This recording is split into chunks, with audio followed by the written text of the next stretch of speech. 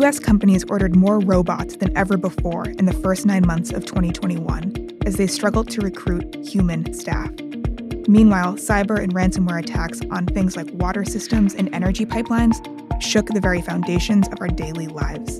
And a chip shortage threatened to grind the auto industry to a halt. What can themes in automation and cybersecurity tell us about the future ahead, and in particular, 2022? You're listening to Business Extra. I'm Kelsey Warner, your host and the National's future editor.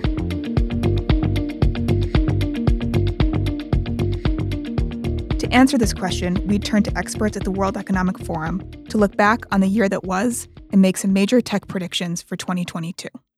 To dig into the future in automation, I spoke with Jayant Narayan, AI and machine learning lead at the World Economic Forum. Here it is. Artificial intelligence reached new heights in terms of hype, investment, and capability in 2021. But looking back from your vantage point, how would you characterize this year for AI? Every year is an exciting year for AI, but 2021 has had a number of interesting things. This year obviously had a couple of highlights, one of which was on the governance side of AI, with the European Union releasing its draft AI Act, which will become law in a few years. That was definitely one of the highlight items because countries have been focusing on what we call the AI race, right? Everyone wants to be an AI leader, but this was the first time where a country or a region came out with a much powerful or much impactful, or that first big step saying that, yes, that is important, but so is the governance side of artificial intelligence. In addition to that, this year obviously also saw the increased narrative and focus after DeepMind's protein folding code, which was shared publicly and which showed how deep learning can actually be used for the benefit of society. Very interesting year with unprecedented demand. And so we're going to be looking out for what the demand side means for AI. But I want to ask you too about US companies ordered more robots than ever before in the first 9 months of 2021 as they struggled to recruit human staff. An estimated 85 million jobs may be displaced by this shift from human to machine workers by 2025. Those are some scary headlines. So what do you want people to know about the displacement of work by automation? And thank you for asking that question, Kelsey. It's obviously a question that always comes up in the discussion of artificial intelligence. And some of these fears and concerns are not completely misplaced. I'm not going to paint a completely rosy picture and say that, or draw of what I call a false equivalence. People sometimes say jobs will obviously be lost, but new ones will be created. But there's no clear equivalence between those jobs. It's not like someone who's doing a very, very operational job, which is now being automated by a chatbot or a robot, can just pick up and go and start working on designing a machine learning algorithm, right? So this is definitely happening, and this has been happening since the third industrial revolution. It's not the first time that humans are being displaced. The rate at which it is happening has obviously gone up, and the deeper ramifications of that are to be considered both by the company as well as a country. From a company perspective, it is how quickly are you able to go out into the market, find the right kind of skilled people, even for data scientist jobs and AI and ML jobs, like companies struggle to recruit. There's always more demand than there is supply. The other thing from a company's perspective is also to see to what extent some of these workers whose jobs are being displaced can be upskilled and how quickly can they do that. And this is where this gets into an overlap with governance. This goes into the discussions like social safety nets. What are the medium to longer term alternatives that you're building, or what some smaller countries? I know this might be hard in really large countries, and I come from India, so I can see the complications. Some countries like Singapore, which focus on a lifelong learning model, which are cognizant that today we are talking about technology X, tomorrow we might be talking about technology Y. So some of these skills that have to be developed for the workforce are more transversal in nature. So no easy answers here, but taking stock of the situation, being aware that some of the jobs will get displaced. Some of them are also in the interest of workers, I would say. There are, in certain production lines, there are some jobs which could be deemed as unsafe. And automating them is actually safe for the workers. And there are also cases where it's not like the worker is being completely displaced. You can also augment, because the decision-making power cannot be given completely to a machine in many cases. Okay, so not handing control completely over to machines. But with that said, what are some of your boldest predictions for AI in 2022? My boldest predictions, and part of it will go back to what I highlighted in 2021. Everyone talks about artificial intelligence and machine learning and models. And of course, that's the crux of the argument. But I think the world should also take stock of what's happening on the hardware and infrastructure side. In 2022, I see a big movement on the semiconductor side, especially companies like ASML, which supply already to the semiconductor manufacturing companies. They are the ones which supply the machines that are then used to develop and deploy the chips. So in 2022, I can't put exact numbers to it, but there'll be a spate of acquisitions. At least I predict that. So some of these smaller players in the AI semiconductor space might get sort of acquired by bigger players. And some of that discussion is already happening, by the way, like the NVIDIA ARM discussion. So more of that to come. The other things which will happen is I see that DeepMind will continue to build on the work that they've done with protein folding. So let's keep an eye out on what's the next big thing that they do in drug discovery. And especially this is also building on all the research that companies and countries have been doing thanks to the pandemic. So that's my number two. And number three would be more on the governance side. And this is where I know AI governance and the discussion at a principle level has been going on for a while now. But now countries are going into the nuances of it. And this is where we talk about an individual use case level, where these responsible AI principles, hundreds of which exist, can actually be put into perspective with specific use cases. So they're not just responsible AI principles on a beautiful white paper, but are actually adopted and companies can actually demonstrate through multiple ways that they are developing and deploying their AI responsibly. But I see that in 2022, more countries will come out with guidelines on how to achieve that. Okay, so supply side that addresses some of our semiconductor woes, further drug discovery, and laws that affect our daily lives. Those are the three top predictions from Jayant at the World Economic Forum for 2022. Is that right? That's correct, Kelsey. Thank you so much for joining me. And to help us understand risk in 2022, I spoke to cybersecurity lead Elgurde Pipakaite at the World Economic Forum. Here's that.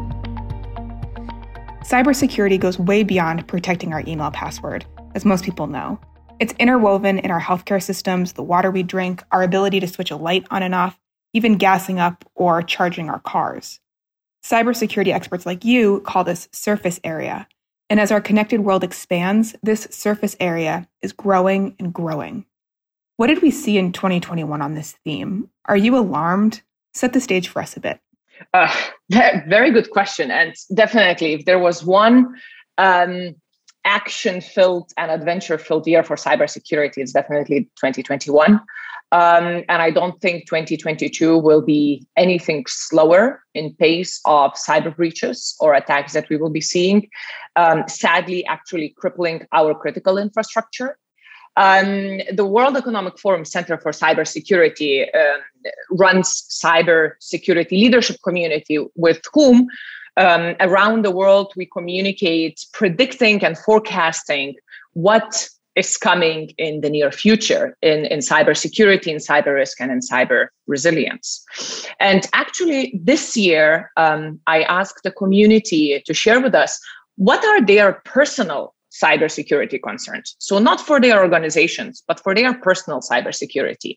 And quite frankly, I don't think we were surprised when we saw that critical infrastructure attacks that might cripple our public services, like healthcare, like education, like transportation, like oil and gas supply, are the most worrisome when it comes to cyber leaders' personal security concerns.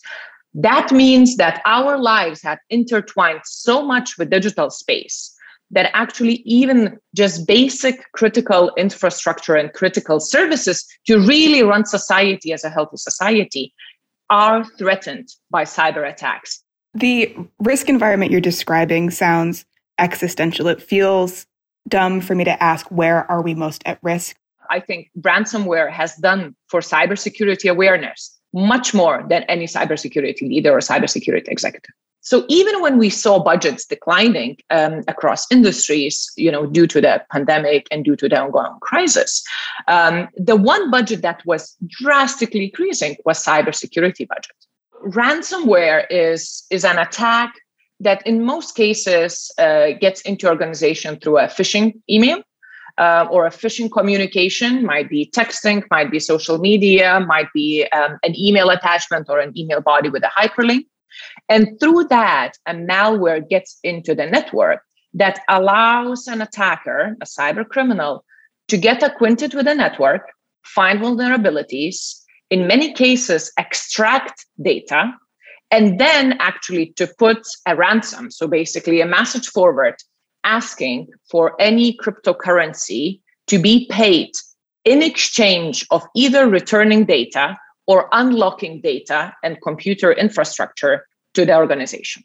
So it's basically keeping their victims at ransom. Unless you pay, you will not have access to your data and to your infrastructure. It's quite a basic attack or a basic entry point. And in many cases, actually in over 95% of ransomware attack cases, it's the human being that is being exploited, at least to enter into the network. So on the consumer side, 2021 was the year of cryptocurrencies, NFTs, and blockchain technology. We saw this just massive explosion in the public interest around these themes. Looking ahead, where are you seeing those trends headed? Are they boom and bust, or are we stuck with them for decades to come? And how are we going to make them more secure? I mean, to your point, cryptocurrency is the currency of ransomware. These things clearly have limitations on their ability to make us a secure utopia. But if we were to become more secure on these trends, what needs to be done? I spoke with a Carnegie Mellon University professor, and what she highlighted is that less than 1% of cryptocurrency transactions are made within the cyber criminal ransomware attack networks. So it's actually a very small percentage of the cryptocurrencies that is used for purely cyber criminal malicious activities. So it's like a knife. We can use it to cut bread. We can use it to murder someone. It's very similar situation. It's how do you apply the technology? So I think law enforcement and the cooperation with private sector is shedding much more light now on these ransomware attacks. And we saw already a couple of instances where law enforcement agencies publicly admitted that they followed cryptocurrencies patterns to identify the cyber criminal groups. And I think that will just increase, and law enforcement will become much more aggressive in actually stopping cyber criminals or taking their money back. And that's a positive sign. Looking ahead to 2022, making a near-term prediction, what do you expect to see trends-wise in the field of cybersecurity? We will be seeing much more integration of cyber resilience and cybersecurity into the overall enterprise risk management and risk management models, which is very encouraging because that means we're going to be reaching the highest levels of organizations, boardrooms, and C-suite. And that trend will continue. 2022, I would love to say ransomware will not be on our minds, but I'm afraid it will be. And I truly believe that we are in this together and we all have a role to play in cybersecurity. So make sure you speak with your cyber leaders, befriend your cyber team, and you really understand what are the processes or what is your personal role in protecting your organization and what is your cybersecurity awareness when it comes to your security. How much data do you have online? Where is it? Do you use the two-factor authentication? Do you have strong passwords? Do you secure your digital transactions? So just be aware and be more committed to your own security. That's all for today. Please do subscribe to Business Extra on your favorite podcasting app. All that's left to do is thank our production team, Arthur Edison and Aisha Khan. And thank you for listening.